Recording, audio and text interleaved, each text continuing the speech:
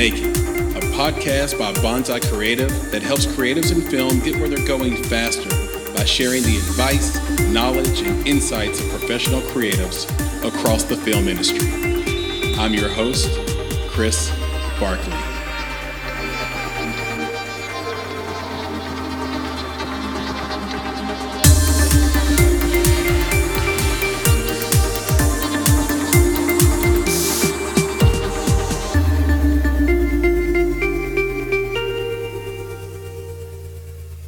Hi, I'm Sarah Kunin. I am a TV producer currently working in unscripted development. You may know me as a supervising producer at Good Morning America for many years, or most recently as the showrunner, executive producer, and director of Making Modern with Brooke and Bryce, which is on the Magnolia Network and Discovery Plus. Sarah Kunin, welcome to the Make It podcast. Thank you. Thanks for having me. Well, I think we are due for an amazing conversation. I have pages and pages and pages of research here. I think we'll probably run out of time before I get to everything. I hope not, because I am genuinely curious about all these things. Some of these things are like evergreen. Some of them just happened yesterday. So without further ado, I'd love to hop into your bio and let this audience know a little bit more about who you are and your background.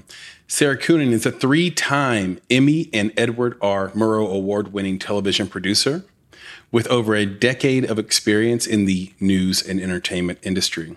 She's worked closely with top celebrities, athletes, chefs, newsmakers to deliver compelling content to millions of viewers across the country.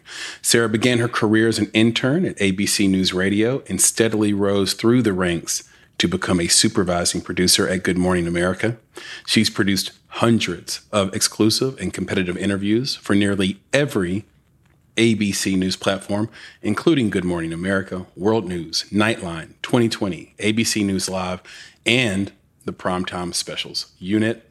She was on the ground in the aftermath of Hurricane Harvey, live in Times Square on election night in 2016, on the procession route during the wedding of Prince Harry and Meghan Markle, on the red carpet and backstage for 5 Academy Award shows, and on the field at 3 Super Bowls, which I'm sure was just a wild situation.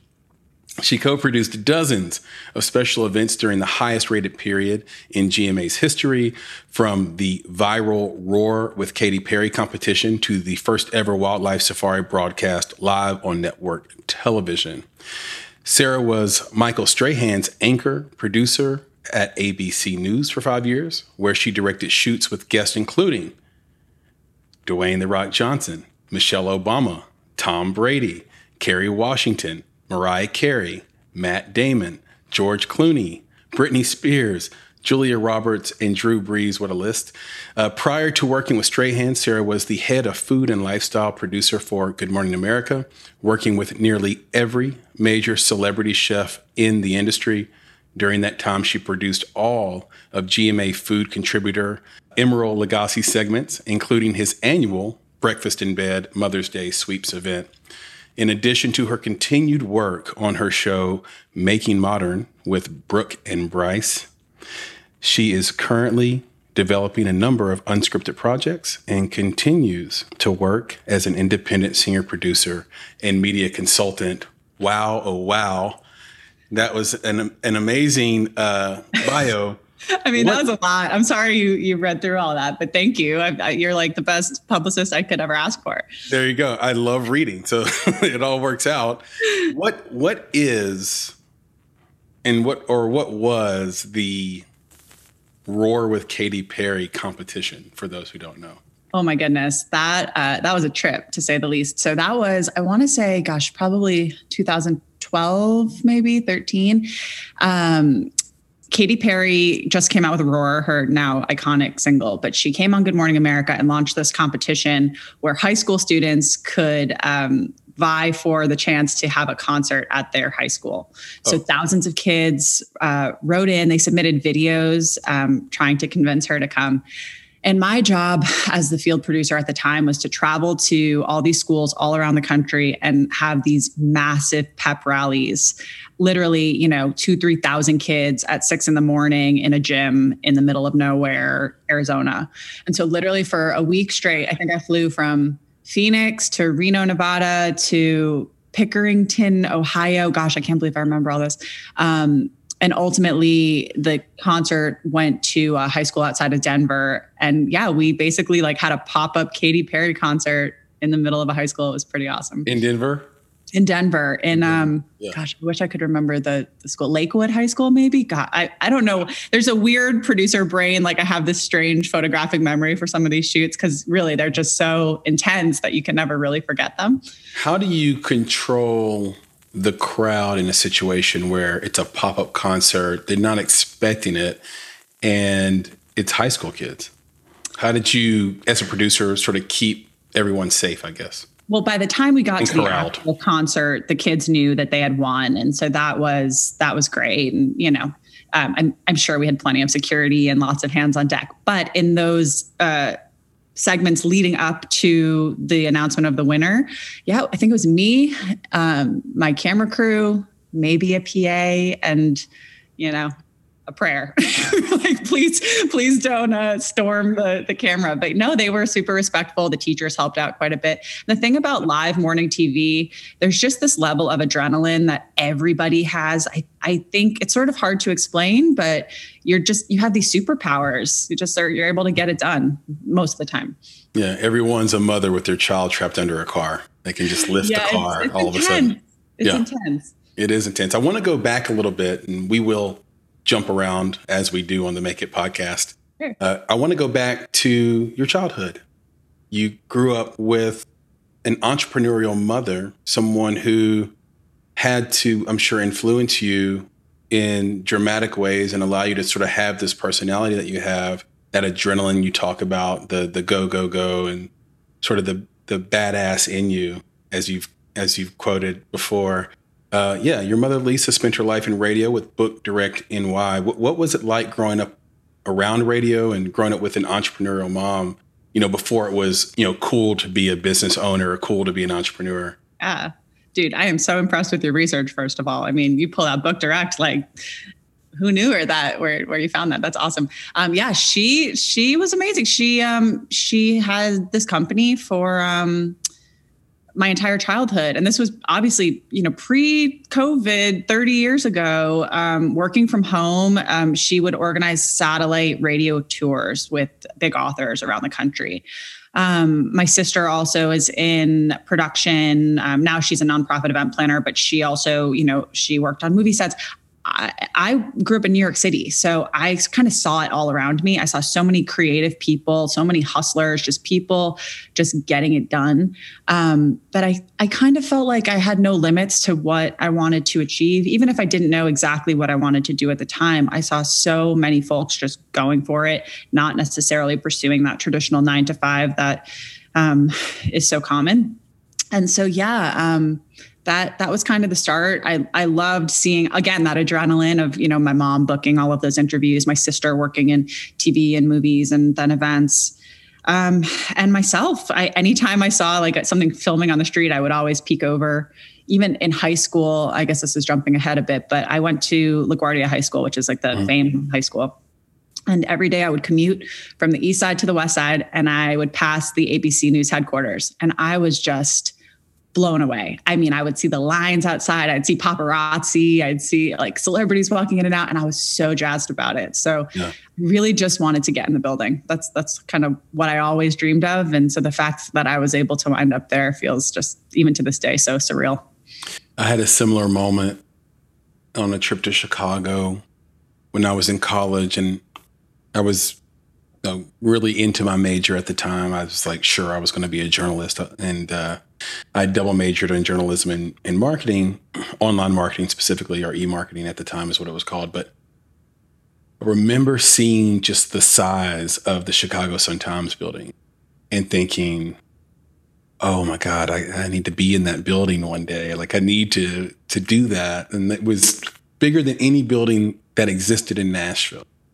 So this is pre-Nashville growth, right? this is like Nashville's a very small town. There's not even 800,000 people that live in Nashville.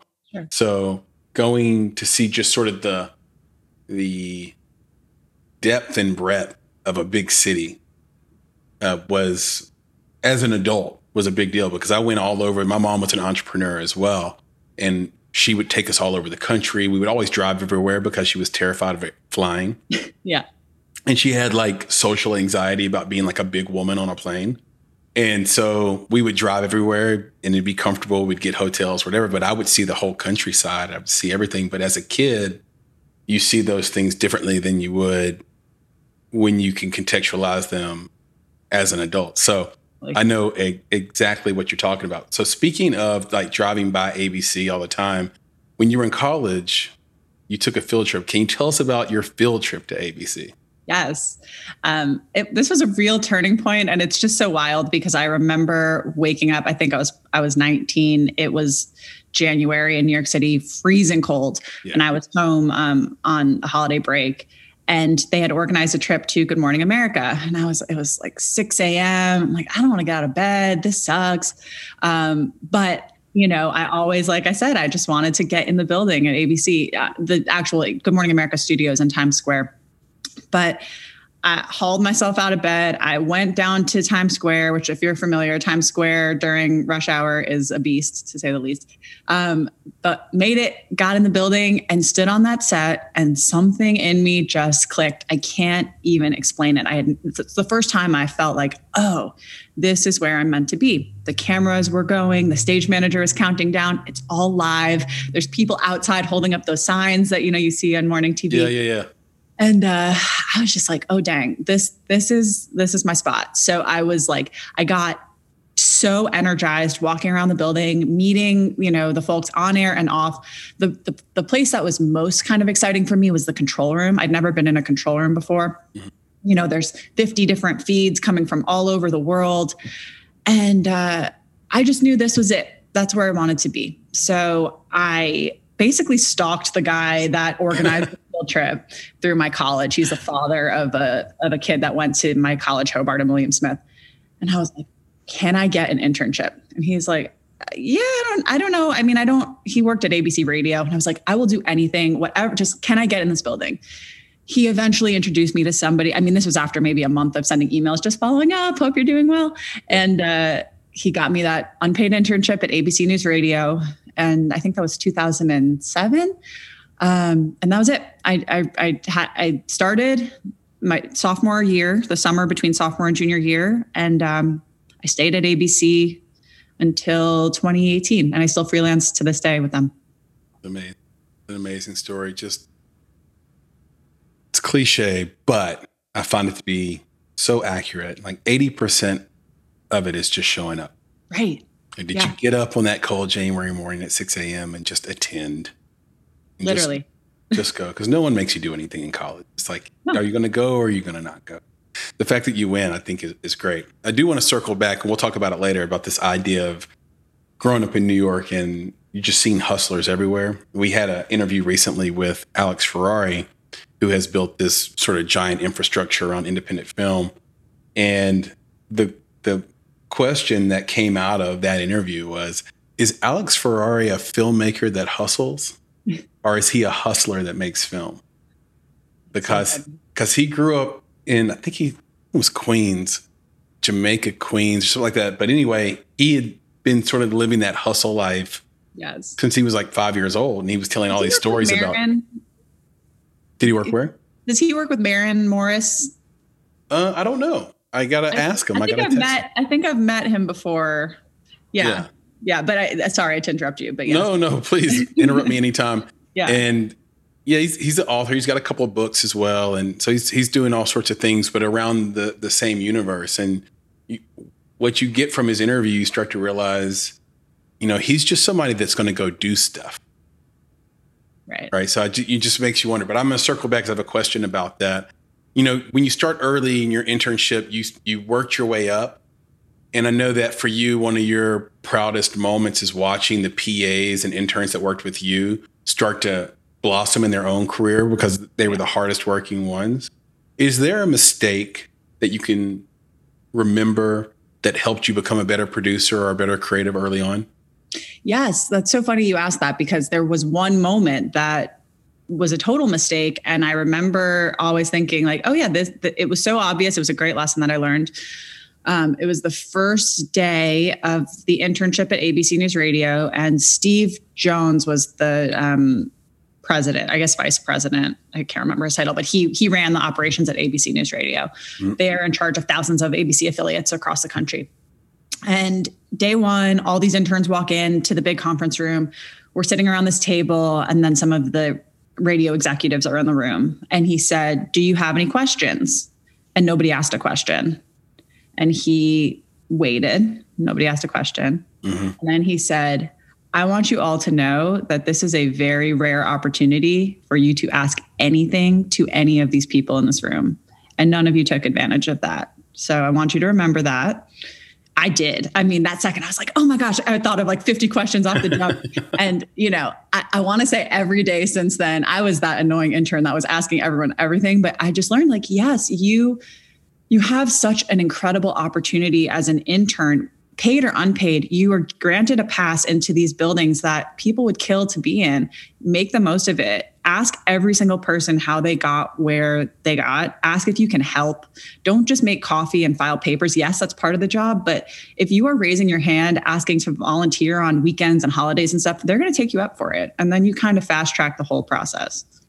Yeah, it's a controversial take that we have in terms of just advice given is to young independent filmmakers is work for free early. And I think sometimes when you're interning, you're focused on the fact that you're not getting paid for all the work that you're doing. Right. And not focused on how rare the opportunity in front of you might be. Oh yeah. You're getting paid. It's just gonna, the money will come later. Yeah. Be a long player, right? Yes. The long game. It's a marathon for sure. That's exactly right. And I've also found that any specific knowledge that a person has, like a Steve Jones, let's say, for example, that he can't teach that to you in a training. He can only teach it to you in an apprenticeship. Right. So you can only learn it by letting a part of yourself become him, for example, if that's what you want to do. Right. And they'll say, okay, well, find somebody who really needs what you do. All right. So what makes most independent film shorts terrible? Bad sound. So if you're a sound person, find that filmmaker and say, I'm going to make your sound incredible and I'll work for free. Yes. And then now you've got a film team. If you're a great editor, if you can see that, oh, that film really missed on the edit and you can go in and edit. Now you've got a team. Now it's not mercenary anymore. You can play long-term games with long-term players and it's going to suck early in terms of pay, but that's what couches and friends are for. Oh, yes. And luckily, living from New York City with my whole family there, I ate many meals with them. I did many loads of laundry in their buildings. Yes, you got to hustle in those early years, but the payoff comes so quickly, especially just what you said about showing somebody what you can offer them. Like as an intern, I was another set of hands that, let's say, there was a reporter, Aaron Katursky, who I looked up to. He's an amazing reporter and journalist and was out in the field with his little kit by himself. And I was so inspired by him that I would say, how can I help you on the shoot? And so he'd take me along everywhere. I got to go to, the stock exchange and different fun. We went to the Nathan's hot dog eating competition, the 4th of July, because who wants to work on the 4th of July? Well, this intern who just wanted to do cool stuff. So, you show these folks, hey, I can help you and here's how, then they're going to be more likely to then, pay back the favor. So it's such a small business. You just got to remember that these relationships are everything. Yeah, I think it's one of the main things. Do you remember who won? Was it Joey Chestnut or Kobayashi? That year, I think it was Kobayashi. 2007. Oh man, if I'm right about that, then that would be some real craziness. I'm gonna have to look that up. I'll get our best people on that and figure out and I'll text you and say if you're right or wrong. I couldn't be there in person. When I watch those guys dip those hot dogs in the water and eat them, it kind of gets something going on the inside for me. I interviewed a guy, my assignment as the intern that year. I can't believe I remember this. Where does this come from in my brain? This guy, Crazy Legs Conti, I think. who was on, one of the guys clearly did not place, but I interviewed him in a nightclub because he was a manager there. And I'm this like little 19-year-old in my button down shirt and my little microphone, just like so jazzed about it. And then looking back, just like, what was this? But anyway. What was his last name? Crazy Legs what? Crazy Legs Conti, I think. Wild. I wonder what he's up to. Yeah, you literally took the thought out of my brain. Like, I'm going to Google this guy as soon as this conversation is over. Crazy Legs Conti. Yeah. The hot dog eating Crazy Legs Conti. Like the fifth runner up or something. It's so amazing. Funny. That's amazing. So while you were at ABC, you were the head of food and lifestyle, and you did a ton of stuff with these sort of elaborate food sets. Yeah. And one really stuck out to me where you had George Stephanopoulos and the Muppets, the Sesame Street Muppets. Yeah, Elmo, yeah. How difficult was that? That was especially challenging. Let me tell you, there's those Sesame Street folks, they know what they're doing, but it's live TV. I mean, that was, gosh, what was it behind the scenes? There's this iconic photo of Julia Child, where she's doing a cooking segment, and then under the table you see like 20 producers handing her a spatula and a whisk and an egg. It was kind of like amazing. That. Yeah, it was. I guess what are they called? Like a puppeteer, or the voice of Elmo was behind the table. He had a little monitor that was, a direct feed of what our cameras were shooting. So he could see where his hand was reaching, and, he would ask, George to stir something. And then I think Cookie Monster was involved, but there are all of these folks behind the table, and they really need to know all the choreography. Now with live TV, a lot of times things go off the rails, and that's kind of the fun of it. So It was very delicate balance of, letting things kind of flow naturally, but then not completely screwing up all of the Muppets behind the table who were just trying to like find their bowl of flour. So that was a fun one. And you've never seen folks more excited on a set than when Elmo comes walking through. I mean, grown men were like, Elmo. Does Elmo really come walking through though, or is it like a person with Elmo on his hand? Yeah, he's on his hand, but then he really manages to kind of step back, and people are having full-on conversations with his hand. It's pretty cool. That's one of the, added. So no one remembers the guy. He intentionally doesn't want you to remember him. It's like, no, right. It's all about Elmo. But yeah, all the encounters, we used to joke. There's this giant elevator on the set of Good Morning America that you could literally drive a car into. It's so big.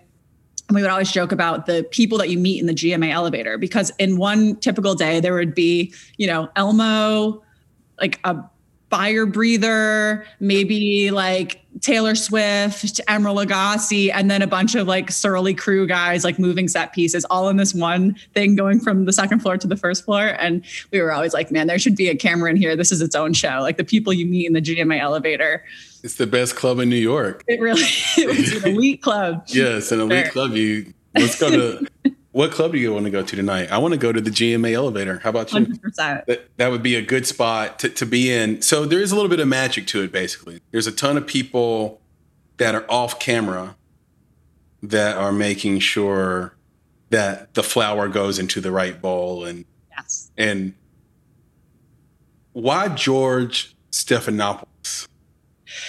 Why not? I mean, is there anything better than this political genius? And Elmo? Right. He has a great sense of humor. He loves cooking segments. I mean, I always felt like, for somebody like George who has to sort of play it straight so often, I think a cooking segment is just a nice way for him to kind of, loosen up the tie a little bit and have some fun without really going over the top. And then, Elmo is so iconic. The Sesame Street is so iconic. There's all these adorable kids. I think he saw kind of the beauty in it and totally bought in. And we were just lucky that he was game to do it. I thought he was like a brilliant choice. You were Michael Strahan's producer for roughly 5 years. Yeah. I do want to talk about what that experience was like, but without naming names before we get into that, because Michael was one of the people that did this, but without naming names of whose food it was or whatever. How many times, and were there times that stuck out to you that you guys had to lie about the food tasting good? That's a great question. Well, luckily, GMA has the best food stylist in the entire world. Her name is Karen Pickus, and she's a dear friend of mine. And she was able to make any food taste good. Now, with that being said, some people's recipes were not always the most delicious.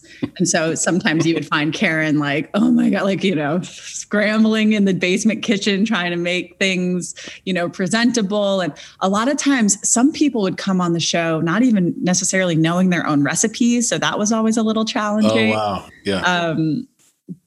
And we also had the best chefs in the world, Michelin star chefs walking on that would absolutely crush it. But yeah, not everybody likes the food. Another fun thing that I learned the hard way was one very important question to ask as a food producer. When you have new hosts that come on the show, ask them what their food allergies are.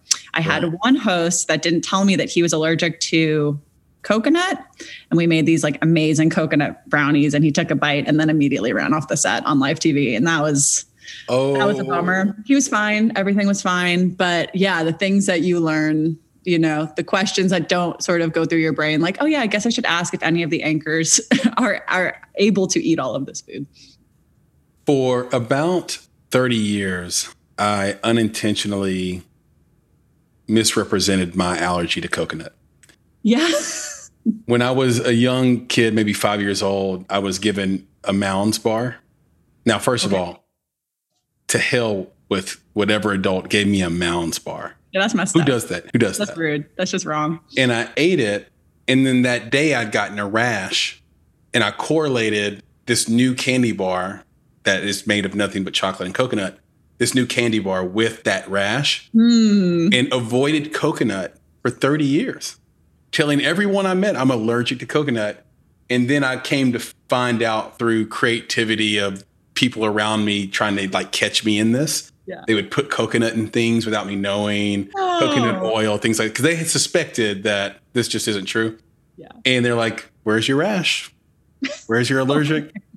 And I realized that, yes, I'm not allergic to coconut at all. I just convinced myself of that, and I just didn't want to test the waters. Yeah. Mounds are just gross. That's different. Yeah.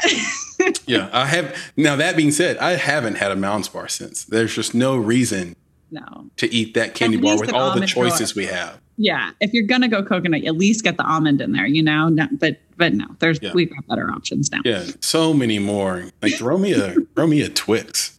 Right. I'm good with that. Yeah. I'll do a Twix all day long. So anyway, Michael Strahan. Yes. By the way, we do tangents here. That was one of them. All good. So do I. My brain is, you got a live TV brain like me. That's it. What was that like? What was the experience like? My understanding is that he's a genuinely nice guy, but is there something about him that most people don't know? He is the best. Truly, I anytime anyone asks me, who's the nicest celebrity you've ever met? I'm like, well, Michael Strahan is just the best friend, colleague, supporter, teammate. I mean, this guy, he played 15 years in the NFL. He's a Hall of Famer, has a Super Bowl ring, and yet he is one of the most humble people you'll ever meet. He treats everybody equally, like to the point where the president of ABC News and an intern could be walking in the building and he would speak to them both exactly the same. And I think that's a quality that we should all, use. We should treat everybody with respect, of course, but he's so good at just staying grounded, staying humble, being genuinely curious about, the people that he interviews. And I was always just inspired by the fact that this guy, he didn't go to journalism school. This wasn't the obvious path. But he pursued it because he had this sort of natural talent, and he was brave and he took a risk.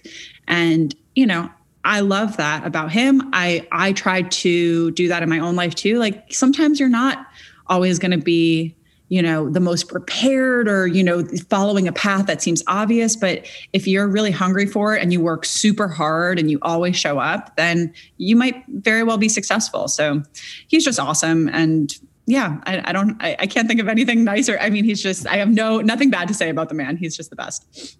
What's your favorite Michael Strahan story? Oh gosh. I don't know if I can tell them all on a podcast.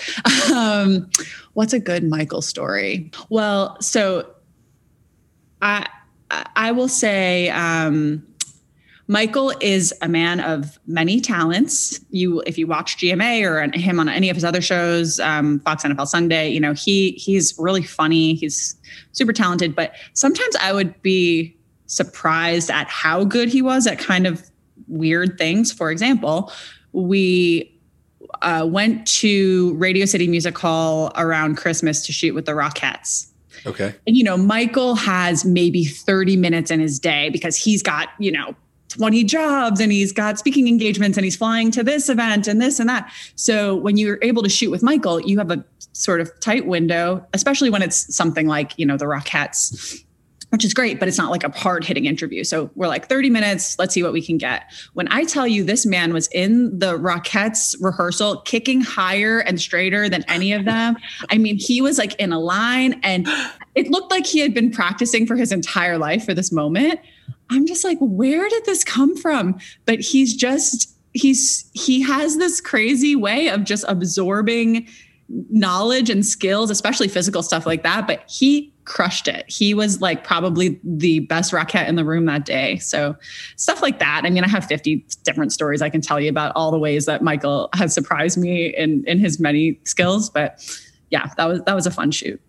Yeah, he's one of those people that just has the infamous it. Mm-hmm. Thing we just can't put our finger on. He's very charismatic. I think he won, being a winner at an elite level like the NFL is, you have to have a little bit something more because everyone is an elite athlete. Everyone's the best at their job. They were the best in their college, et cetera. And I grew up playing a ton of sports, and I'm a big advocate of like being on a team and understanding that dynamic and what it teaches you. So when you layer in, sort of his personality traits and the effect he probably had on the locker room where somebody probably could make a mistake and it'd be totally fine. Like, hey, we trust you. Next play, that kind of thing. Then you're just playing for each other. You're linking arms and you're just going out there and winning. You've seen it all for 10 years. You ran like a chicken with its head cut off, producing live television. How accurate is the morning show on Apple TV Plus as sort of an example of it's morning TV? It's pretty close. They did a really good job. They actually came and shadowed in our control room. Reese Witherspoon and Jennifer Aniston kind of like, perched up in the corner of the control room for a couple days while they were studying and, preparing to begin shooting. Obviously not all of the drama that you see on the show is quite as accurate. But in terms of that energy and, people, when you wake up at 3 a.m. every day for a decade, I mean, something happens to your brain. It's crazy. And then you have this kind of shared experience with your coworkers. Like I was seeing my colleagues more than my friends and family for most of my time at GMA. So you have this really intense bond with the people that you work with. You see them at 3 a.m. Sometimes you're still at the office at 7, 8 at night. There's also that adrenaline of GMA of morning TV that I keep talking about, that kind of connects you in a certain way. And then just the competitiveness of it all. Like there are the other morning shows that, you're constantly fighting for exclusives. You want to have that tease that they don't have. You want to have the booking that they don't have. So it's just such a unique environment that sets you up kind of to succeed anywhere. I think if you can make it in morning TV, you can kind of make it anywhere in the business. Yeah, I seem to think that has to be the case as well. There's just what a training ground. And look, we just talked about the power of team. When you work like that, that's just a new team. That's just team dynamics. The question I have is, are you able to sleep past 3 a.m. today? Like, do you still are you super trained now to just wake up at 3, even if you don't want to be up at 3? Sometimes it took me a full year out of morning TV to actually like really be able to sleep through the night. I have a kind of unhealthy relationship with my phone because I had two cell phones for, I had two cell phones for basically my whole time there. We would get breaking news alerts. Sometimes we'd be called into the office extra early. And so, you have to kind of unlearn some of these habits. And I still kind of struggle with some of that to this day. I mean, it's definitely been better for my health to sleep through the night and I only have one cell phone now. I put it on silent at night. But yeah, no, some of those habits, they're hard to break. That's for sure. Yeah. So if you ever want to go back into it, you kind of got it built into your mental somewhere. You can always slide back into waking up at 3 a.m. if you need to. I occasionally still work. So when during COVID, sorry to interrupt you, by the way. No, please go ahead. During COVID, and with, folks not really traveling as much as they were, especially in the earlier days, ABC had a bunch of shoots in Tennessee. And so they reached out and I said I was happy to help. So I had a few early mornings this year and 2020. And I just was like, how did I do this for so long? Literally one morning, and I think I drove down to Franklin. I'm like, oh my goodness. And then also being in Central Time, that added an extra hour. I'm so grateful for my time there. I don't think I could do it long-term again. Long-term again. Yeah, exactly. So I'd love to talk about that because I wonder if they just said, we got to go down to Tennessee so we can see Sarah. But I wonder what that move was like for you to say, okay, I've been doing this morning show producing, and now I'm going to go into a new realm of entertainment, a new space. You sold your first show to Chip and Joanna Gaines and the Magnolia Network, Discovery Plus. It's called Making Modern with Brooke and Bryce. And it has this different approach than other renovation shows, primarily because the male in the show is the designer and the female in the show is sort of the contractor. So if you watch Chip and Joanna's show, then you Fix Her Upper, then you know that's kind of, they built this empire on him being the guy who does the demos and Joanna coming in with her brilliant design. So these roles have flipped. So explain the concept a little bit more, if you don't mind, and where did it come from in your mind? And I guess as a third piece for the audience, was there a moment also in your pitch where you just knew, okay, I think I'm going to sell this? Yes, to all of that. So I met Brooke and Bryce when I first moved, maybe 4 or 5 months after I moved to Nashville, through a mutual friend, their neighbor actually. And they have day jobs. So Bryce is an orthodontist. He has an orthodontics practice in East Nashville called Elevation Orthodontics. And Brooke is a pharmaceutical sales rep. So she works at Amgen. They have sort of traditional jobs. They went to college, pursued these careers, but they always had this passion for designing and building, just with the reverse roles, like you said. So they had a tricky situation with a contractor when they were building their own house. They kind of took the power back. They taught themselves how to do this stuff. They built their house. They finished their house. And when I met them, I walked into their home and I just was blown away by how stunning it was, period. I didn't know that they did it. I'm like, wow, you guys have a great home. Yeah. And then Brooke said, oh yeah, well, I made these stairs and I made this wall, I made this table, I made this chair. I was like, wait, you made it? What are you talking about? You made this? She was like, yeah, this is kind of what we do. Bryce designs and I built.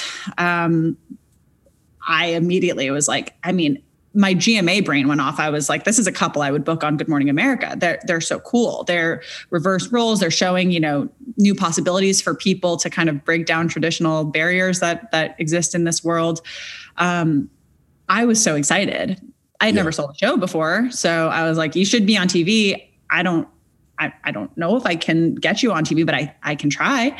And so I took their idea to a couple of different production companies in Nashville. One kind of ghosted me. And so I sat on it. I kept thinking about it. I kept checking in with Brooke and Bryce. I'm like, this is going to happen. I just know it. And then I met a production company here that was willing to come and shoot a sizzle reel with Brooke and Bryce, who had never been on camera before. And, we shot for a half a day. We wound up cutting down a little 2-minute sizzle reel, kind of just like almost like a camera test of how, they would be on camera. We showed their incredible work. And then we brought it to CAA to help us try to sell it. They set up a bunch of meetings. This was right before COVID. This was January 2020. So we flew to New York and we pitched HGTV, Magnolia. We actually pitched, I think CNBC was interested, weirdly. And then we flew to LA and we pitched Netflix, HBO Max, CMT, and Magnolia followed up. Magnolia was like, we really like their story. Magnolia is a new network that's, it's the joint venture between Chip and Joanna and Discovery. Discovery, right. And they were like, we think they have a really interesting story. We'll invest a little money in a pilot. And cut to, 6-episode order later. It's being pretty well received. We're negotiating a season 2 right now. And it kind of it took off. So valuable, and congratulations. Thank you. Even though I know it happened about 1.5 years ago, maybe 2 years ago, but still, congratulations. It's such a big deal. And the lesson inside of it is great, I think, for everyone to hear, which is we flew to New York, to LA. We pitched 8 to 10 organizations. Mm-hmm. We didn't get discouraged by being ghosted. We didn't get discouraged by hearing no's. And of course, I know that you have armor built up for that. But if you're starting an independent film or you're trying to be a showrunner for the first time, where you're going to be the executive producer because you wrote it and you created it, you may not have that armor built up for no. So it's important just to remind everyone. I think everyone knows, but to remind everyone, take the no's and keep going, especially if you really believe in the project and you think it's going to work out. Yes. So thank you for that. That is great. The show's format, by the way, is called a docu-follow. Mm-hmm. Now, how is that different than how the camera follows a protagonist in an ordinary, like an ordinary type of documentary or reality TV show? Yeah, if you watch the show, you'll notice that it feels a little bit more intimate and kind of authentic than a traditional reality show. So if, let's say you turn on The Real Housewives and it's really glossy and there's really bright colors and, things are staged perfectly. A camera's preset so that everyone perfectly walks into frame. This is a little bit messier. We shot on cinematic cameras. We shot in 23:9:8, like a more of a sort of cinematic frame rate. Mm-hmm. The colors are a little more muted, a little more natural. There's a lot of handheld, so you kind of see a lot of movement and sort of like a verite style, some people call it. But really, it's just authentic. What's great about Magnolia is their aesthetic is very real. They don't like the fake drama. They don't like the demo scene where somebody hits a sledgehammer and then water shoots out. None of that stuff. Yeah. They think they're investing in real stories about inspiring people who are taking leaps of faith in their own lives, which quite frankly is what I'm inspired by too. So it was kind of this really lucky match that we found partners that were willing to take a risk and not do that kind of super salacious, over the top format that we're used to seeing in reality. They just kind of, it's real. It's real. How big of a crew do you need to do a docu-follow? Well, we had a tiny crew for a few reasons. We shot all during COVID. So our first episode, we actually started shooting in June 2020. Mm-hmm. So we had a camera, sometimes 2 cameras, audio, maybe an AC, and then we'd have like a COVID officer. We'd have sometimes a PA, but under 10 people. I mean, it was a tiny set. Skeleton crew. Yeah. And even then, sometimes some of the show, I would say about at least 20% of each show is, they call it UGC content, user generated content, which is shot on iPhones. So sometimes Brooke and Bryce are literally shooting themselves. And then that's literally just them, or it's me, kind of directing them, but the 3 of us alone. Yeah. I noticed those shots. I said, okay, this either is made to look like it's like selfie video or it really is. So that's really good to know. What are the 2 biggest pieces of advice you've received so far in your career, and who did they come from? The 2 best pieces of advice. Well, that Steve Jones thing about asking questions always kind of sticks with me. And also just being the squeaky wheel, sort of being your own advocate, raising your hand when you want something. I have learned that the most talented people don't always get the opportunity. In fact, most of the time, it's not the most talented person. It's the person that is speaking up for themselves, that is advocating for themselves, that is, speaking up when something is going right or wrong, but they're confident to take the risk. So I think that's important. And also just remembering, and I said this before, but knowing that everybody has a certain level of imposter syndrome. I think it's helpful to remember that we all start somewhere. And just because, someone maybe speaks really well in a meeting or carries themselves a certain way, I mean, we all are anxious. We all are taking risks in our lives, certainly in the entertainment industry. So just knowing that it's okay to try something new and not be great at it as long as you keep working at it. I think that's really helpful to remember. Yeah, I would say I have a doctorate in imposter syndrome. Even though I've EP'd 3 feature films and been around and have created some really wonderful relationships around the country around film, there's still a moment where I'm just like, there's a guy on my shoulder telling me I'm not shit. But, you know what, though? And I don't hate that guy. That guy like keeps me humble. Right. But I also don't like the way he talks to me. I know. Well, you got to tell him to shut up sometimes, but also you need something that I've learned is I need to surround myself with good people that support me even through those moments. One of my very best friends from childhood, Dana Brewington, we've been friends since we're 8 years old, but we've also lived these kind of parallel lives. She was Gayle King's producer at CBS when I was Michael Strahan's producer at ABC. Yeah. And we continue to collaborate on projects together. We've been friends for, over 25 years. I know that I can talk to her about anything and she will remind me what my strengths are and vice versa. We need to surround ourselves with people that lift us up, that encourage us to be creative and take risks and not make us feel insecure, because there are plenty of people in this industry that have egos and they like to tell you what you're not good at. You need to find the people that encourage you to bring out the best in yourself, if that makes sense. Wonderful sense. And it's really fantastic advice. How jealous were you, or in a friendly way, when you saw Gayle King's interview with R. Kelly? Let me tell you, I was texting Dana. I wish Dana was here. We could talk about it. When I saw that one shot, the one picture go on Instagram of like him standing and Gayle's just sitting there, I'm like, Dana, tell me everything. And she's like, it's still here. It's crazy. They did such an incredible job. I was so proud of her. No jealousy at all. I mean, quite frankly, I don't think I would have wanted to produce that interview. But I was so amazed at what they walked away with. And it's inspiring. I'm not a very jealous person. I just get inspired like, oh, wow, they can do that. Well, I can do this. So probably a poor choice of words for me. I think more about just the competitive nature that you talked about earlier, where it's like you want the exclusive, you want the interview. I had already left GMA at that point. Now, if I was still working at GMA and I was getting screamed at by my executive producers about why we didn't get that interview, I would have felt a little differently. But just as a total third party at that point, I was pumped for Dana. Yeah.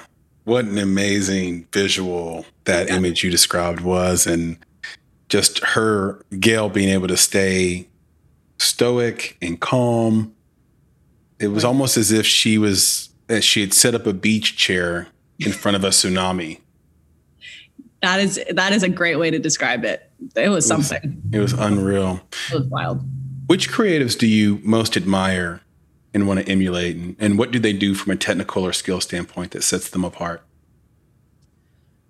That's a great question. I always look to people that are, first of all, empowering up and comers. So anyone like for example, Reese Witherspoon, what she has done with Hello Sunshine, basically making a safe place for creative women to support each other. And to show that women are capable of having any role on a set, that, I'm so inspired by people like her. She obviously is just a powerhouse on the screen, but behind the scenes, she's changing the culture of our business. Mm-hmm. And so I hope to channel just a little bit of that energy in the work that I do, because I have seen how much it pays off to encourage, interns and PAs to grow wings and do their own thing, you're always going to link back up with those people later in life. And especially for women and for, people of color, for anybody that's historically been marginalized in the entertainment industry or in a newsroom, I am hopeful that we are all kind of changing the narrative now so that it kind of will even the playing field for the future. So I don't know. I really like creative folks that can collaborate. I'm all about collaborating. I'm all about meeting new people, trying new things. And anybody that is doing that in their own lives, I'm totally inspired by. Yeah. Reese Witherspoon has a special place in the hearts of Nashvillians. She grew up here, went to Harpeth Hall, which is just one of the top high schools, not only in this state, but in the country. So we knew she was going to come out of here and do wonderful things.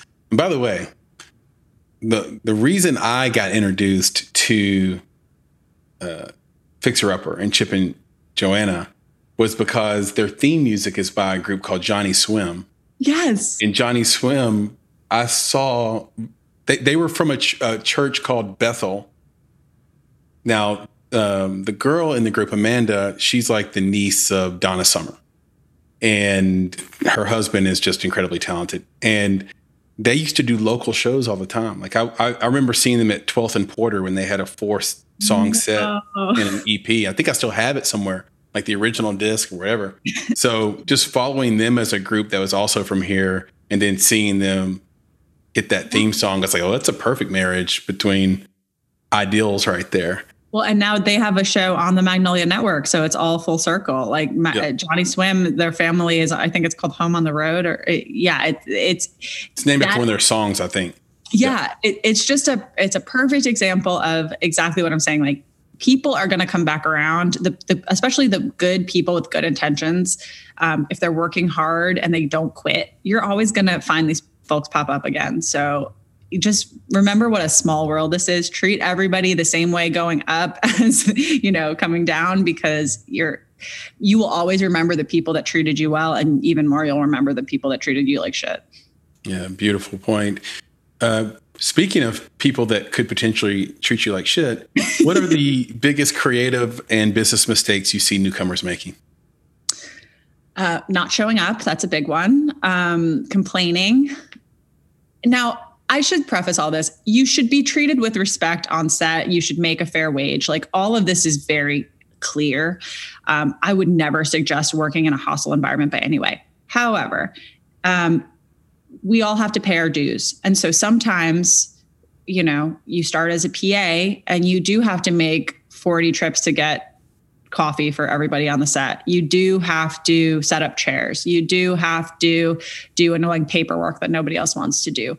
That is all sweat equity. That's all investment in your future. So I have a hard time when I hear young folks complaining on set, just because I always want to say, what's your goal? Where do you want to be? Know that these are the steps that you need to take to get there. We all went through it. And one day you will be that showrunner or that DP or whatever role you want to have on the set. But you can't just go from A to Z. You got to take all those steps in between. So that, and then also just, I think, not giving people credit, not giving people their respect, or in a creative world, we all need to remember that we can collaborate, but we can't take other people's ideas. It's a very fine line. You can share creative ideas, you can collaborate, you can develop projects together, but you can't steal. And it's something that happens very regularly, especially in development, where people forget where ideas came from. So I think it's just really important to kind of audit yourself sometimes and say, where did this idea come from? Who did I work on with this? Make sure that you're giving people credit, giving people their fair share. All of that stuff will pay off in the long run if you are working with integrity and, coming from a good place. Yeah, we interviewed Travis Nicholson, who was the showrunner for Still the King on CMT. And that interview hasn't come out yet, but at the point of this conversation, by the time this airs, it will be out. But he has a story about that as well, just having to fight so hard to get the credit he was owed by CMT and the rest of the group of producers that were involved. Like, hey, no, this was my idea. Right. Like, this started with me, and I really shouldn't have to fight this hard. And what he had to ultimately do was call their bluff on basically were like, well, if you want this credit, we're just going to shut down the show. And Wow. and he had some good lawyers that said, nope, that's just a bluff. They're not going to shut down the show. And sure enough, he was right, and he got the credit he deserves. So very, very good feedback on that. This is one of my favorite questions we ask our podcast guests. And I think you're going to have a wonderful answer to it because you've been in all these different environments, both as a showrunner, radio, live TV in the morning. So if you had 1 month to teach someone how to be a competent producer, just someone off the street, you pulled them off to the streets of East Nashville, you're going to teach them how to be a competent producer, what would be the first 3 things you teach them? Wow. Well, for me, I would say you have to do a lot of listening. You have to really work on empathy. As a producer, a lot of times it's not about you. It's about making whoever is in front of that camera feel and look the best that they possibly can. Right. So sometimes that means we got to get our egos in check. We got to make sure that everybody else is feeling their best, and you're supporting them however you can, whether that's creatively giving ideas or if that's physically, getting that caffeine that they need at 5 a.m. to give them a little boost to perform on camera. I would say self-care is very important as a producer, because that goes hand in hand with, when you're giving all of yourself to make someone else look good, you need to make sure that you're healthy. You need to exercise. You need to get sleep. All of that's very important. And then I would say, sorry to interject. Do you have a meditation practice that and thank you for reminding me that I really need to get back on it. Because yes, I did for a very long time. And it's so important. It's so important to meditate, to just breathe. I mean, literally just like square breathing, just take a beat, put your phone down and just catch your breath, drop your shoulders, all of that stuff that, we always forget. And then, eating healthy and all of that stuff. It's just, you have to remember that if you don't have this desk job, like you're running around, you're flying from city to city, like you got to stay healthy.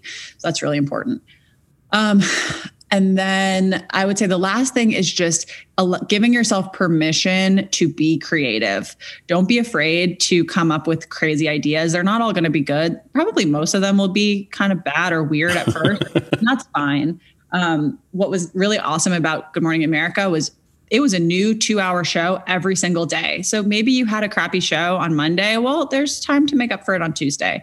You'd have to come up with new content. We would sit in pitch meetings every day. We would just throw out ideas to our bosses. And some of them were great. And some of them people would be like, what the hell are you thinking? But you have to come up with them.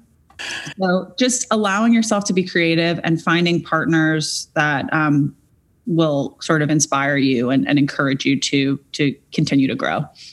The cool thing about the GMA audience is they really want you to put on a great show. They want to like everything you put in front of them. So they're going to forgive you on Tuesday if Monday wasn't everything they hoped it would be. And I think that creates a wonderful platform for creativity as well. So for the audience listening, let's go over those. So Sarah said, 1, work on empathy. 2, gotta have self-care. That means exercise, eat right, meditate. I would also throw in athletic greens as a life hack. Do a double dose if you're getting on a plane or getting off a plane.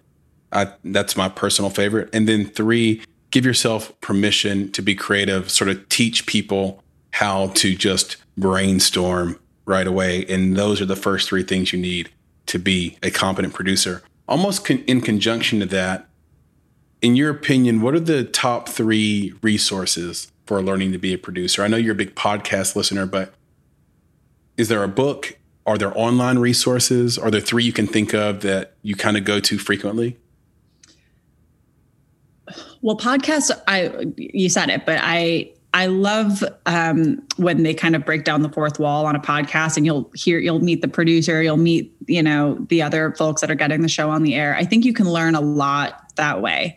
I think that in this time we're in COVID times, but hopefully we're, getting back to normal, but we have learned that you can connect with people all over the world on social media. You can send a DM to somebody, you can reach out on LinkedIn. It's not always going to work, but you can definitely track down the people that are in positions that you hope to be in one day and ask them questions. For a hot minute when Clubhouse was a thing, I haven't been on in a while, but I really enjoyed it, like at the height of COVID when we weren't leaving our houses, because I was meeting, TV executives and people like myself all over the country that I never would have met in any other capacity. And we were having these great conversations about how, we got to where we are, and I was learning from them and vice versa. So I think just putting yourself out there, asking smart questions to people. It's okay to reach out. Don't be offended if people don't respond. But you can connect with people in so many ways, and you can always ask people, how did you get where you are today? One thing that I learned is people generally like to talk about themselves, especially when you're asking them things about their own accomplishments, because they're proud to share those achievements. So just do that. Just reach out. Like I said, be the squeaky wheel. It's okay if it feels a little awkward. When I moved to Nashville 3 years ago, I didn't know anybody here. I knew literally no people. And I was just going on literally like blind dates with friends. Like my husband, he's in the military. That's why we moved here. He's an active duty Air Force major. And so he was at work, all day long. He actually deployed during COVID. And I was just like going out and, meeting friends of friends, getting coffee. And it works. You got to put yourself out there. It's a little awkward, but it's okay. Like we're all just trying to connect. So I don't know. I hope that's helpful. What is your social media network of choice for connecting? I think Instagram. I mean, I use Instagram the most. Now, I don't always respond to work DMs because I do treat it as a personal account. I have a private page. I accept most people. I mostly just do that I don't want bots and stuff. But I get a lot of, questions on LinkedIn, and I'll usually respond to folks there. Twitter, I haven't been on quite as regularly as I once was. But, just hit up whoever. If you're doing the research and especially if you follow the Good Morning America Instagram account or Twitter account, you'll see a lot of the producers behind the scenes. A lot of times they get tagged. And so who knows, you can try reaching out to those people if you want to work on GMA or you have questions. I mean, maybe they'll respond, maybe they won't, but it's worth a shot. Yeah. And I'll back your recommendation of Clubhouse. The reason I haven't been on isn't because it stopped being good. It's because it's on-demand listening. And because you can't export any of the conversations, you can't listen later like you would with the podcast, I never find the time to say, this is the moment where I can shut everything down and just be part of this conversation that's happening. And early on when I was using it, I was making the time because I wanted to understand the platform and see if it was a good fit for our podcast and the different things we were trying to do. Yeah. But all those conversations, you're right on. They were so much fun, so engaging. You learned interesting things. There's another app similar to it called Callin, Callin, and it has that export feature. And if Clubhouse just does it, because I don't know if Callin's going to beat Clubhouse, because Clubhouse has that brand name already and they were kind of first to market. They might, but if they don't, Clubhouse could really use that feature for those of us who want to just watch later. Because what was happening was people were recording on their phone, like the screen recording function on your iPhone, recording the Clubhouse conversations and then throwing them up on YouTube. Well, that's cool if you want to hear the audio, but the audio is going to be kind of terrible. Yeah. And the static image you see on YouTube is going to be someone's phone. And it's really crappy and pixely. It's like not a great experience. Funky. But Clubhouse has the control to actually improve that.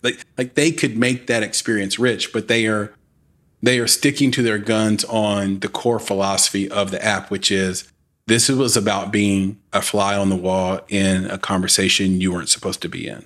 Exactly. Yep. That's what my favorite podcasts are. Exactly that. It's not overly produced content. It's like you are invited into a private conversation. It feels really intimate.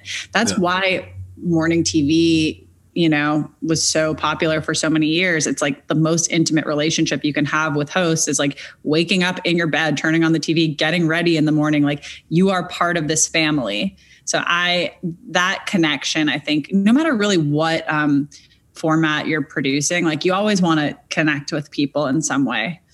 Yeah, it looks like it's so important, or it sounds like it's so important to understand your avatar, the avatar of your viewer, your audience. If you can figure that out, man, you've got a lot figured out. The truth and the reality is of it, and I would say this for this podcast as well, we don't really have a very good, like, we don't have a perfect snapshot picture of who listens to this because of the way the analytics work.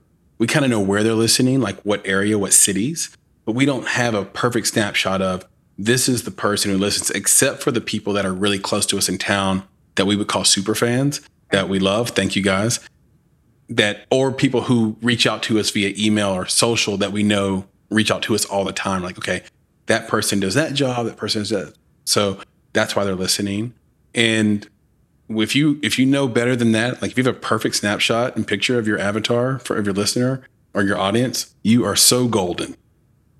We are almost done. I promised I would get back to the hustle thing. Yeah. And there's always a question of like, at what point do I move to LA? Should I move to LA? Okay, I moved to LA. It was crazy. Now I had to move back. But what people always leave out is the move to New York. Yeah. And growing up in New York, to me, you have to add it. It's an interesting question. So I guess you're the perfect person to answer. What is better for a young filmmaker, a young film creative, LA or New York, in terms of which one's a better test of your will? I know you've been to both, so. I mean, I am not the person to ask about LA because I am New York ride or die. I'm always going to tell you LA is not where it's at. Unless you want delicious sushi, like, yes, move to LA. Listen, what I like about New York versus LA is that the diversity in people that you're going to meet, outside of just, background or socioeconomic or whatever, people are doing so many different kinds of jobs in New York. And in LA, it feels very much like every single person is in the entertainment industry. Even if you're a dentist, you're like the dentist of the stars, And right. I think it's important to ground yourself in reality and be inspired by people outside of this creative or this entertainment bubble. You will be more creative when you are meeting people that are unlike yourself. So, but I am not a scripted movie buff. I'm not like, if you want to pursue a certain track that you can only really kind of succeed in Hollywood, sure, like go that route. But I just think the opportunities are so much more interesting in New York. I started in news. I now work in, this home reno space. Never saw that coming, but I felt prepared because I had that foundation from New York. Do you think you'll ever do a feature film or a scripted? I mean, never say never. I like I said, I never thought I would be doing what I'm doing now, and I've enjoyed it very much. So if I'm at the right partners, absolutely. I think it's all about who you're working with, and if somebody can bring a skill to the table in the kind of scripted, long form feature space, and I can help with the development and relationships and brainstorming, then hell yeah, let's do it. Hello. For now, let's go. I'll go down to Brentwood. We can start talking. That's right. But I'm just excited to try new things. I never want to feel stuck, and luckily, I haven't felt that way for one single day being in Nashville. That's wonderful. I'm so glad that it's worked out too, because that hustle and bustle of New York, you wonder how that's going to be for someone who's not really trying to escape that. A lot of times we'll get people to come to New York because they're trying to escape something.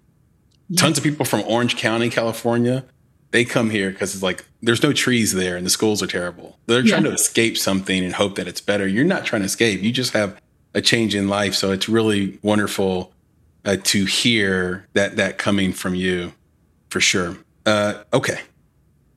You do something else that's really interesting that we haven't even talked about yet, but I thought it'd be cool for you to take us through sort of a mock session of this. Okay. So you do media training. Oh, yeah. And I think that it is a sort of underserved area of the development of a film creative, is understanding how to pitch, understanding how to work with other media. It's so funny that you will work behind the camera to bring stories to life, but if you get in front of the camera, all of a sudden it's not good. Or a lot of times we'll be asked to come and judge pitches, and we'll be on pitch panels, and these incredibly creative people, not good at speaking about themselves or pitching their ideas. So can you provide some examples to this audience of some media tips and tools, just really short things maybe that you could say, I can improve your media game and your presence with these 3 small things right away, maybe by 30%. I can make you 30% better right here by listening to this. Sure. Yeah. The first one is something happens when a camera starts rolling or someone starts recording where folks start talking like robots. Like people tend to turn on their best, Diane Sawyer anchor voice. And that's not where it's at. Nobody wants to listen to you pretend to be a TV correspondent. If you are, being interviewed, leave it to the interviewer to handle all of the logistics and, getting you on and asking you the questions and making sure that time cues are happening. You just have to be yourself. And it's okay if you don't speak in perfect sound bites, or even sometimes you'll use a word incorrectly. I promise nobody else is paying attention to that stuff. You are going to be your harshest critic. Just be yourself. Pretend like you're talking to your very best friend that you haven't seen in 6 months. So you've got this energy and excitement. You're smiling, but you're not like freaking out. Just as hard as it is, just pretend like nobody else is there and you are connecting with somebody that you love and care about and haven't seen in a long time. I like to give that advice to people, especially when they are talking to a camera directly, because something very weird happens where, it's like they want to sit differently and their voice sounds different. It's like, that's weird. People are going to pick up on all that stuff. That's a big one. Also just setting yourself up for success in that, and I'm not actually a great example of this right now because my background's a little janky, but, you should have good lighting. You should not be fidgeting with a bunch of jewelry or glasses that are falling off or an uncomfortable shirt.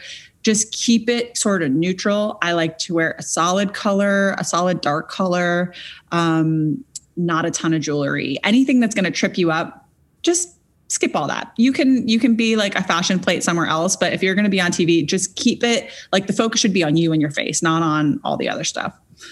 And then just, I think you want to be prepared, like how I keep saying, be the squeaky wheel. Ask a million questions before the interview. If you have any concerns about what you're going to be asked, ask the producer, hey, can we talk about this? Can we not talk about this? Here's how you pronounce my name. Here's how you pronounce the name of my show or my project or whatever. You have to be your own publicist until you have someone that can do it for you. And even if you do have a publicist, a lot of times you can do it better yourself. Right. So just be your own advocate, stand up for yourself, get all of the logistical crap out of the way so that when you are ready to be on camera, all you're focusing on is you and the person that you're talking to. Yeah. Be essential. Be an essentialist. Yeah. I like that. Down. Yesterday, and by the time people hear this, it won't be yesterday, but October 21st, let's do that. Yeah. Alec Baldwin killed a person on set. Oh my God. And I don't mean to make it sound so pejorative, like he didn't do it. He didn't know there was the ability to do it on the movie, on the set. Rust, I believe, is the name of the film. Mm-hmm. As a producer, how is that possible? How is it possible to have a gun that can go off and kill? I believe her name was Helena Hutchins, and she was a really good DP, mm-hmm. and up and coming DP. How would you have prevented that as a producer? The amount of text messages that I've been sending back and forth to my fellow producer friends, all asking the same thing. How does this happen? How does this happen at a time when we are so careful about COVID and wearing masks and who is where and tracking and all of this?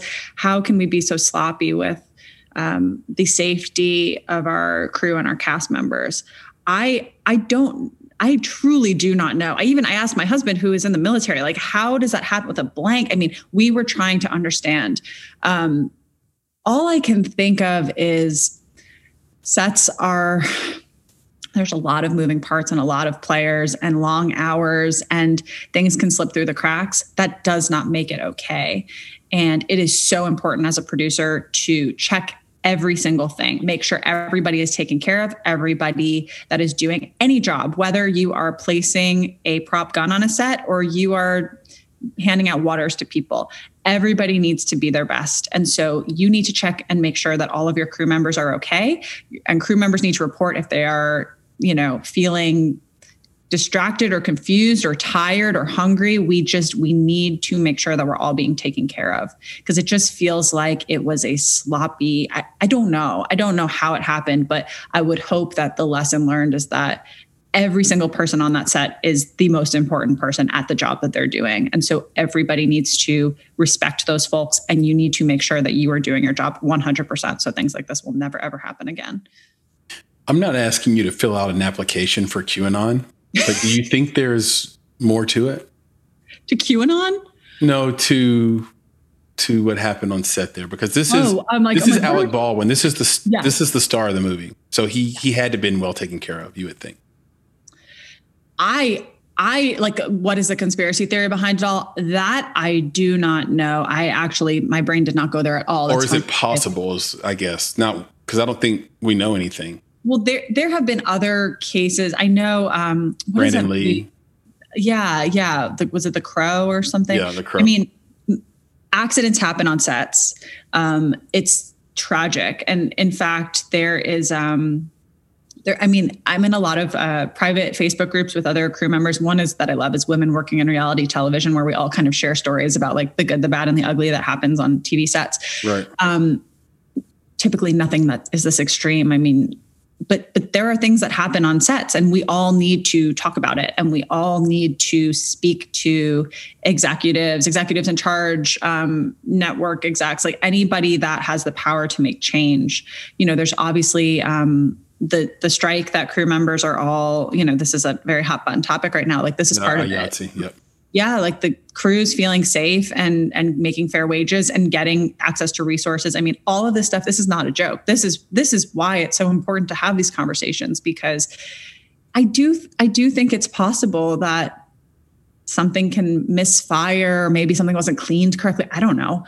But, we have to pay attention to everybody on the set, not just the people on the camera, not just the ones making the $1 million checks. Like every single person is equally important. And so whatever it takes to make sure that everybody is performing at their best so that things like this don't happen. I mean, we got to do that. Yeah, there's more to come on this. Obviously, we have very little information now. I'm not in love from a journalistic perspective with how Deadline wrote the article, where they use the term live rounds. That kind of misconstrues. I don't think a lay reader understands that means blanks. Right. I think that makes the lay reader believe that Alec Baldwin had a loaded gun with bullets in it. Right. And that choice is, there's just no way that was, I don't know. They read that and said, oh, we made a mistake. Like that's in there for a reason.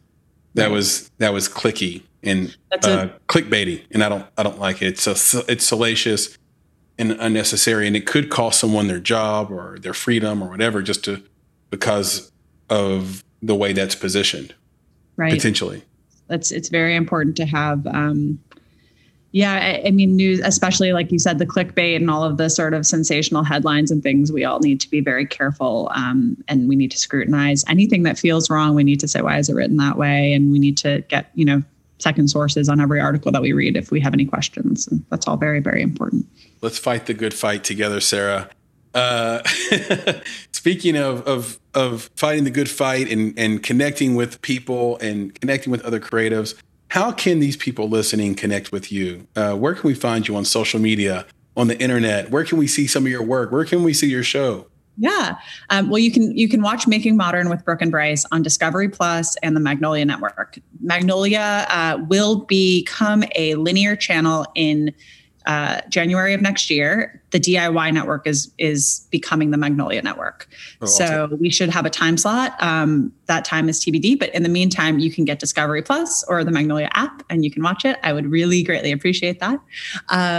And then, I'm on all social media at Sarah Kunin, Kunin. Feel free to follow me, send me a DM, message me on LinkedIn. I'll do my best to respond. Sometimes I'm just underwater like we all are. And yeah, I mean, thank you so much for doing this. Like, it's just so fun to connect with people in this way. And like, this was really the blessing in disguise of COVID, is like, we can all meet on Zoom, and like, I have all these friends all over the place now. Like, it's just so cool. Well, that means the world to me. And I do consider a new friendship born today. Yeah. And I'd love to just end on this. You use deadlines as a productivity hack, and I think it's brilliant. Can you share one tactic, maybe two, about how you trick yourself into a deadline when there isn't one given? I turn off all distractions. I put my phone I'll put it on airplane mode. I'll, limit the pop-ups on my computer, and I'll put on, I have a few different playlists, like lo-fi beats on Spotify is really good to help me just dial in. And I just type. Like, if I have to write a treatment or a beat sheet or something creative, I'll just like sort of stream of consciousness, just put it all in a Word document. And then you can kind of get into that flow, you know what I mean? Where like, when you're really dialed in and being creative, the time kind of doesn't matter. I love doing that. And I love kind of brainstorming in that same way. Like, I'll carve out an hour with a friend and we'll kind of just talk through stuff. And then, you can really get those ideas going. But this is, I guess, the blessing and curse of my many years at GMA, is like, I love a deadline. There were days when I would be crashing a piece until 2 minutes before it was supposed to be on the air. Like, I would be in the edit bay in New York, like, holy shit, are we going to make it? And then they would like push it and it would go. And then literally it's called a room roll. You would play the piece that you just worked on live on TV and just pray that there were no black holes in the timeline. And, by whatever grace of God, we always made it. So I do appreciate a deadline. All right. So for those listening, airplane mode, lo-fi beats on Spotify. There's also one on YouTube as well that you can just listen to, and cut off your internet and just get to work. And that will simulate a deadline for you. You'll feel like, well, everything's cut off because I have to get this done. Sarah, you're incredible. This is awesome. Thank you so much for all the time and continued success on your show and all the things you have going forward. I know you have so much that is cooking in the skillet right now. I cannot wait to see what comes out. Thank you so much. Yeah, this was awesome. You are crushing it. And I'm just excited to catch up on more episodes. I mean, I gotta catch up. I'm a new fan. That's awesome. Please do. And if you need recommendations on some of our best interviews, just email me, text me, whatever, and I'll just shoot you like 5 recommendations for basically what the audience liked the most. Yeah, so, please send them my way. I will. Talk to you soon. Thank you. Be good. Bye. Bye. You've been listening to the Make It Podcast. To find out more information about this week's topics, including links to relevant blog posts, projects, and indie creatives, please visit our website at www.bonsai.film. If you haven't already, you can join our podcast community on Apple Podcasts or the podcast app of your choice by searching for Make It Bonsai Creative, and the show will pop right up. You now have the opportunity to support the production of this podcast. If you love Make It and are a true fan of what we're trying to accomplish in the indie film community, please visit www.bonsai.film and click Contribute. Contributions start at only $5 monthly. You can follow us on Instagram and Twitter at _Bonsai Creative, and on Facebook by searching for Bonsai Creative. You can provide feedback to us via email at contact@bonsai.film, and you can follow me, Chris, on Twitter at FlamingYourHeart. That's FlamingYurHeart. And of course, if you're looking to take a big step towards your filmmaking success, go to www.bonsai.film and click on Services to explore a variety of offerings, from keynotes and panels to pitch readiness assessments and so much more. You have everything to gain. Until next time, be better, be creative, be engaged, and thank you for listening.